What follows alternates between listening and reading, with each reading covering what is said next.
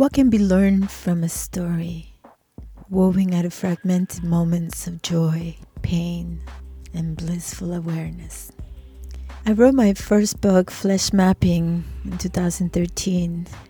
It was an invitation into co-creating a pedagogy, a way of learning through our shared narratives of place and politics, a way of mapping the injuries of the material, emotional, spiritual impact of all our many journeys of growth. Some may call it struggle, forced poverty, displacement, hunger, and war. As a child raised in war, I've learned many lessons. And in the art of living, I'm inviting some of my heroes, some of the people who walk with me, who have taught me to walk in beautiful ways, to see co-creation, to see community as our immunity to pain, to suffering, to wanting. Welcome. I'm your host, Sylvia Richardson, and this is The Art of Living. I am delighted to be joined by Jorge Martin. He's the Secretariat of South Venezuela. Thank you so much for being with us, Jorge. It's a pleasure, as always. One thing I think that is constant is the plight of workers worldwide and our ideals of what, worker solidarity could be like. So perhaps we can begin our conversation with, what does May 1st still signify for Latin America, and in particular the region of South America? Yes, well, contrary to what some people try to say today, May 1st was created as a day of struggle. It's a day of struggle for workers' rights across the world, which was originally created in order to commemorate the Chicago martyrs, the 5 Chicago anarchists who were tried and convicted on charges of terrorism, and they were condemned for that and were hanged. So this is what we are commemorating, and this is not a day of celebration so much, but rather a day of struggle. The workers across the world are still oppressed by the capitalists in Latin America and beyond, and so this continues to be an important day of struggle. And particularly in these conditions that we live in now, the conditions of the COVID-19 pandemic, which has hit the workers particularly badly. In many countries, workers cannot afford to self-isolate at home, even if they have symptoms. They have to continue working. In other countries, the sources of work have dried up, particularly, many Latin American countries. 40 or 50 or even 60% of the workforce works in the informal sector. Many of them just selling wares on the streets, and these sources of income have now dried up because of the pandemic. So it's a really difficult situation this year. But nevertheless, there were important May Day marches and struggles across the continent, including in Colombia, where there was a national strike that started on the 28th of April and is continuing to this day. In Chile, where there was also a general strike on the last day of April, on the 30th of April, and then big demonstrations on the 1st of May, and in many other countries. In others, like for instance in Argentina or in Brazil, where the pandemic is at its peak, there were no public demonstrations. It wasn't safe for people to meet together in the streets, but there were also online events, virtual demonstrations or public meetings online in order to mark this day of workers' struggle. Few people think of countries like Peru, or Ecuador, or, Colombia, for instance. What are some of the stories that we need to remember, about our region, about the people not just in struggle, but about the ways that we resiliently fight back imperialism and claim back our right to self-determination? Yes, I would say the situation now is quite interesting, because just before the pandemic started, in the second half of 2019, there were big movements across Latin America. There was the ongoing mass movement in in Haiti against the illegitimate government of Moise Jovenel. There was also an uprising in Ecuador in October 2019 against the government of Lenin Moreno, a government that had been introducing an IMF-inspired austerity package against the workers and peasants. And that uprising went very far. The government had to flee the capital, and they were very close to overthrowing the government.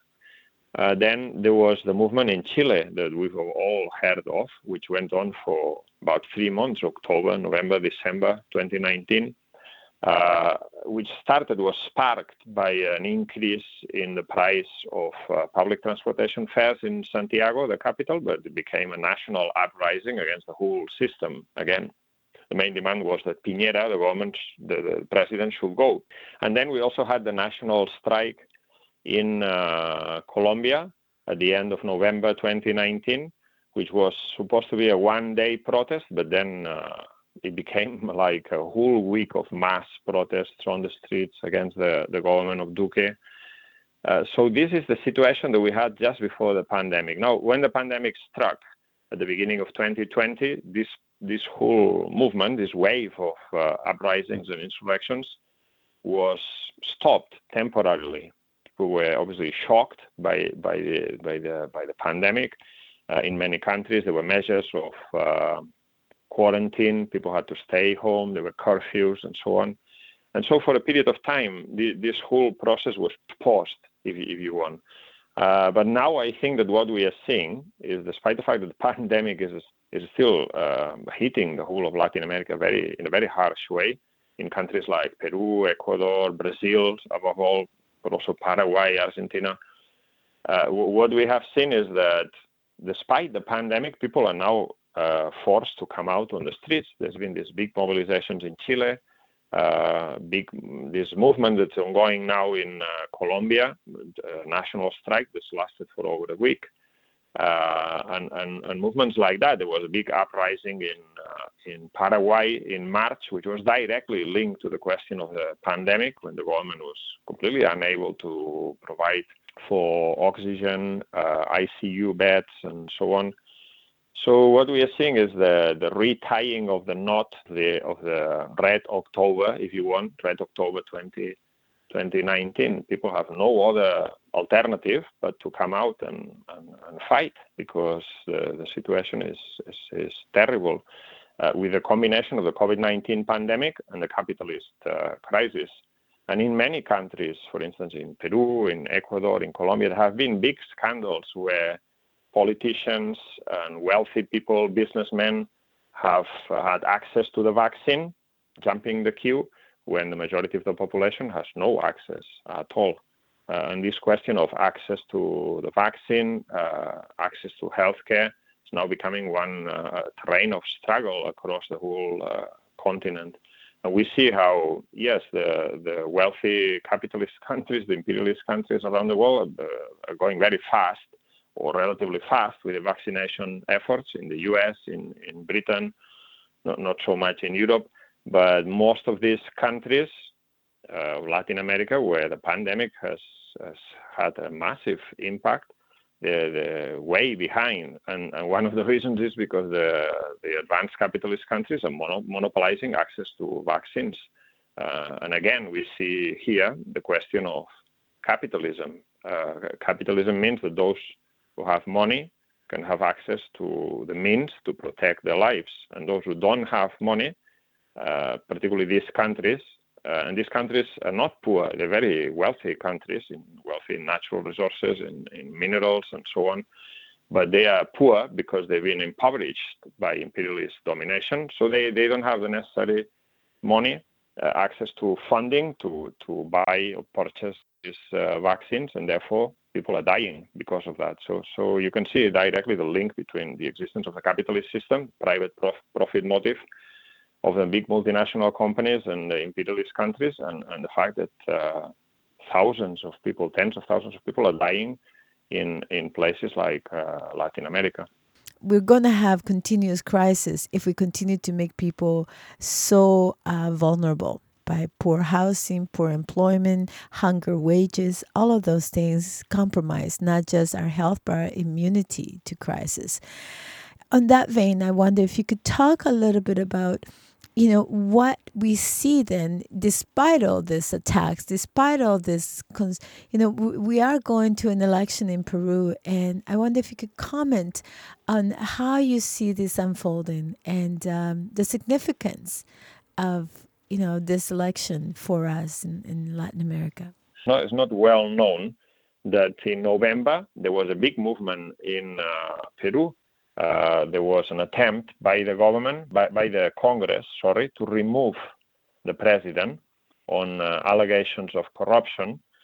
And this led to a mass movement on the streets, not because people were in favor of President Vizcarra, who was being removed, but because they knew that, in fact, those who were removing Vizcarra from power were as corrupt or even more corrupt than him. And the whole thing was a farce.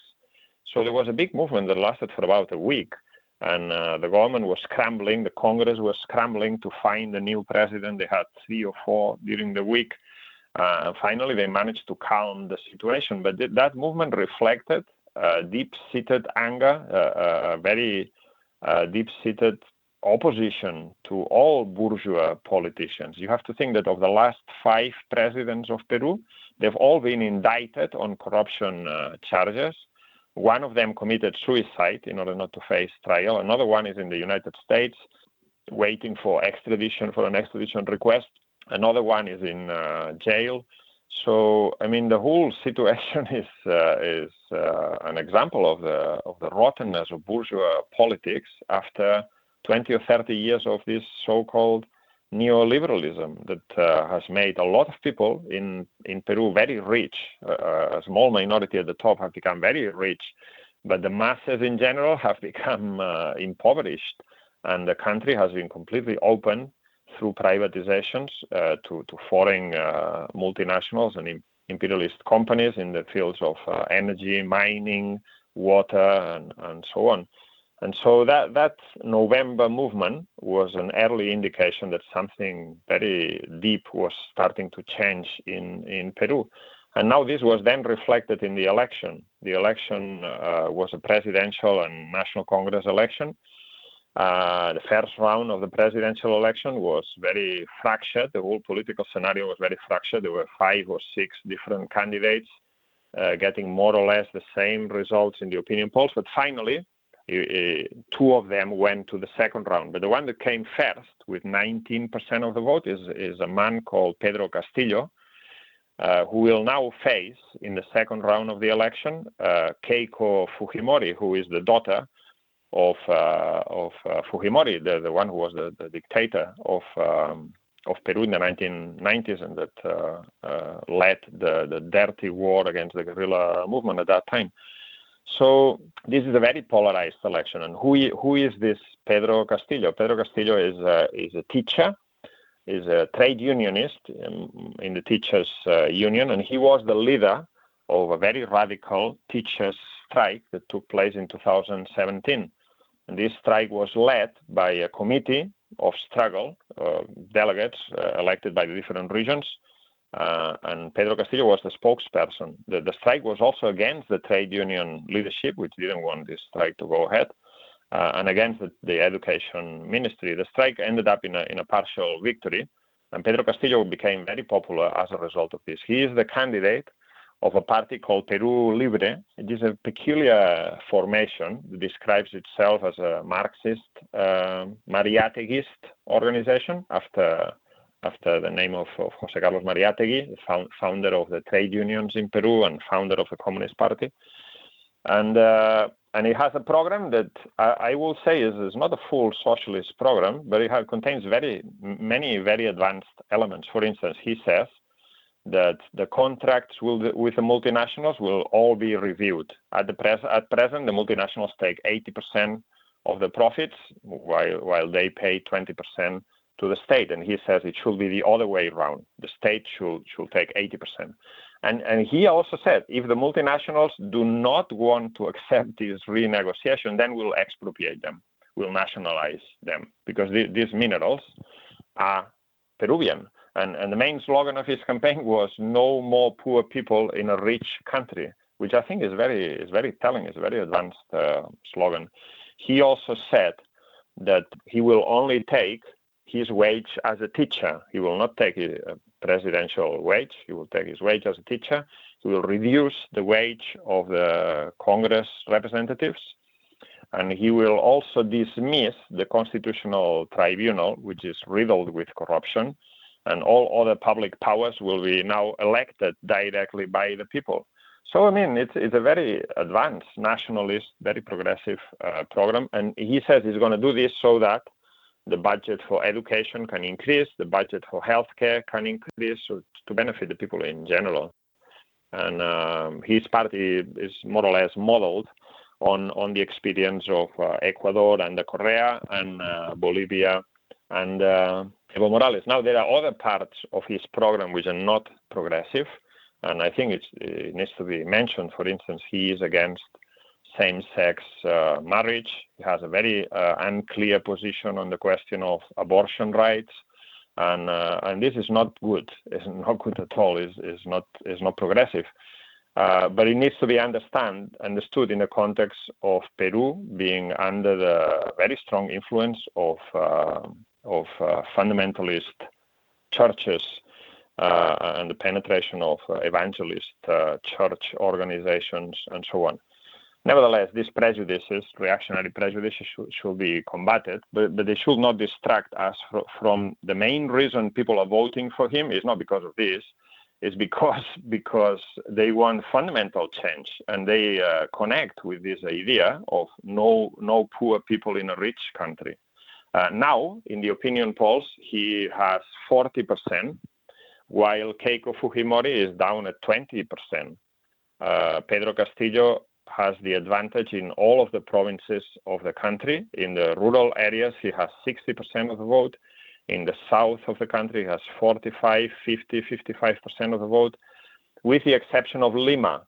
In Lima, where the bulk of the middle and upper class is concentrated, he is second to Keiko Fujimori. And it's quite clear this has become a class battle. The workers, the poor, the peasants, the indigenous are voting for Pedro Castillo, while the oligarchy and the rich and the wealthy are putting their weight behind Keiko Fujimori, even though some of them might not particularly like her. So this is very interesting. The oligarchy, the business owners, have put up billboards in Lima saying socialism is poverty, communism is disaster, is violence, socialism leads to communism. So they're basically saying that this guy is a communist, this guy is linked to the Shining Path, terrorist guerrillas, and this and that. And this is having no impact on the electorate. The people are completely disregarding these allegations, these founded allegations, and they are voting for him because they want fundamental change. Now, we don't know what's going to happen in the election. If all goes as the opinion polls say at this point, he will win by a substantial majority. Pedro Castillo will win. He will be the next president of Peru. And then if he tries to implement his program of renegotiating the contracts with the mining multinationals, he will find fierce opposition. We have seen this before. You mentioned Chavez at the beginning of the conversation. I mean, Chavez was overthrown by a coup in 2002 when he attempted to carry out a mild agrarian reform. The same thing will happen to Pedro Castillo. They will try to overthrow him. The U.S. Embassy will be very active trying to prevent him from being elected. And if they can't overthrow him, they will try to moderate his program. They will try to curtail his freedom of action. I don't know. I mean, there's any number of things that they can try, but this is very interesting process in a country like Peru. After many years where the left was demonized, now we see the emergence of someone who leads a party that calls itself Marxist, getting 40% in the opinion polls. I think this is very significant. It goes beyond his actual program. It just tells you that people want fundamental change. not only in Peru, but in Colombia, in everywhere, in Brazil, in Chile, and so on. I wonder if you could touch for a moment on, the recent demonstrations in Colombia as well, because as you point out, not only are we hungry for change, but we want change that comes with dignity. That comes with less hunger for people. Yes, I mean, the situation in Colombia is also very, very interesting. I mean, you have followed Latin America yourself. I have followed Latin America for many years. And on the face of it, Colombia is perhaps the last country where you would expect a mass movement, because this is a country that is very heavily under the domination of the oligarchy. And although formally there is a bourgeois democracy, people can vote every 5 years or so, and there is freedom of speech and there's freedom of trade union organization. In practice, this doesn't really exist.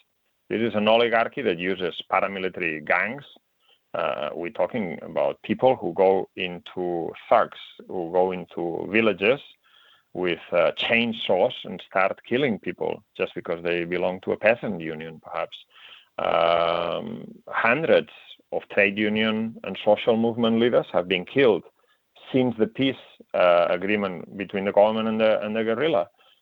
This is the day-to-day situation that trade unionists and social movement activists face in Colombia. And in this country, with these levels of violence and repression, we see a huge, extraordinary mass movement, which started on the 28th of April as a one-day national stoppage or national strike against the tax reform, which is aimed at making the poor and the middle class pay more taxes while maintaining the exemptions for big businesses and wealthy capitalist owners.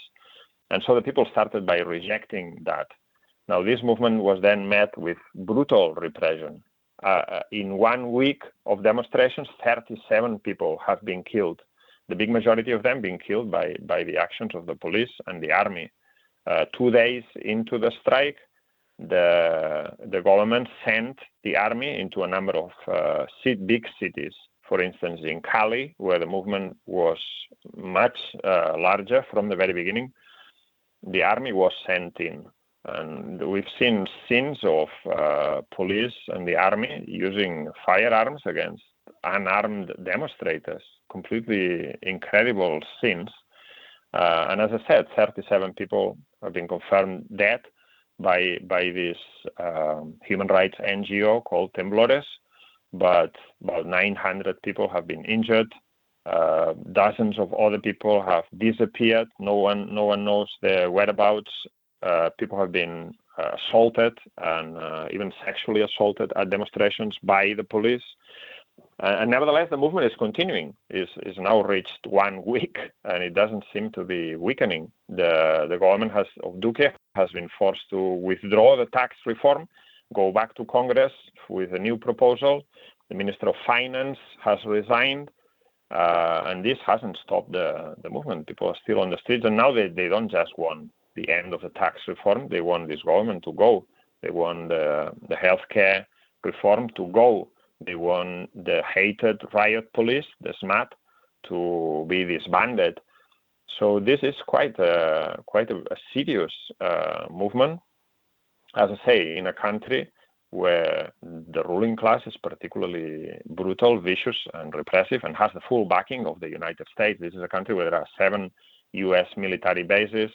You might remember about Plan Colombia, which was a program of massive funding by the United States of the Colombian military forces. This is one of the strongholds of U.S. imperialism in the region, which has been used for provocations against Venezuela, provocations against Ecuador in the past, and so on. And nevertheless, here, the workers, peasants, the indigenous population, the youth who are at the forefront of this movement are fighting back. And at the moment, it seems they are winning. They haven't won everything they want. And they have paid a very high price, but they are on the offensive. And I think that this is very important and very, very significant. There have been even instances reported of some rank-and-file soldiers who sympathize with the demonstrators, who feel uneasy about being used to kill their brothers and sisters, because at the end of the day, the ranks of the Colombian army are made up of the sons of workers and peasants who live the same conditions. So it's a very dangerous movement, a very dangerous time for the Colombian oligarchy, for the government of Duque, and also for Uribe, who is fully behind Duque, who is the one who's moving the threats from behind. So I think it's very, very encouraging, very interesting, and very hopeful, because if the masses can rise up in a country like Colombia, they can, and start to win, they can do so anywhere else, really. And this will be an inspiration for other Latin American countries, without a doubt. Thank you so much for not only keeping your pulse, the many challenges we face as workers, but also on bringing us inspiring stories as well. And as you point out, incidentally, Biden hasn't changed his policy in relation to Cuba or in relation to Venezuela. All of the sanctions are still in place, and there's no indication that they're going to change for now. It was never an illusion, I think, for many Latin Americans that, the changing governments in the U.S. would let up on the pressure that they put on, Latin America, whether it be Honduras, Colombia, or Venezuela. It's, however, I think that it's really important. As Galeano once said, apathy is not a luxury we can afford ourselves. So what keeps you energized and connected to continue to struggle, to continue to move and create, even within pandemic restrictions and conditions? Yes, I will say that, look, the alternative we have in front of us is socialism or barbarism. This is the phrase that Rosa Luxemburg used over 100 years ago, and I think it's relevant today. We see it with the pandemic, with the destruction of the environment, a threat to the existence of human life on this planet, and everything that goes around us. This is the alternative, socialism or barbarism. Either we put an end to this capitalist system based on exploitation, oppression, depredation of the environment, and so on, or the future is very bleak. And so there's no other alternative. But at the same time, these conditions are creating massive resistance. I feel completely inspired by the uprising of the Ecuadorian workers and peasants in 2019, the massive estallido, the mass movement of the Chilean workers and youth in 2019. They basically proved that in many cases, without a very clear leadership at the head, that they do not want to live anymore in the old ways. And they're prepared to come out on the streets and risk their lives, basically, in order to improve their conditions. And now the movement in Colombia is also enormously inspiring. I mean, as I said, 37 people have died, and still people are coming out because they've had enough. They want something better. And this something better is not beyond reach. It is possible. As Pedro Castillo says in Peru, Peru is a rich country, but there are a lot of poor people, because this wealth is not in the hands of the majority. So this is what's inspiring, not only the need, the absolute need to transform the situation, but the fact that the masses have proven on many occasions that this is possible, that they have the resilience, that they have the determination to change, and they have the power. When the masses come out in the streets, everything stops. In the United States, the Black Lives Matter movement was also extremely inspiring. This movement was on a bigger scale than the civil rights movement in the 1960s in terms of the number of people involved.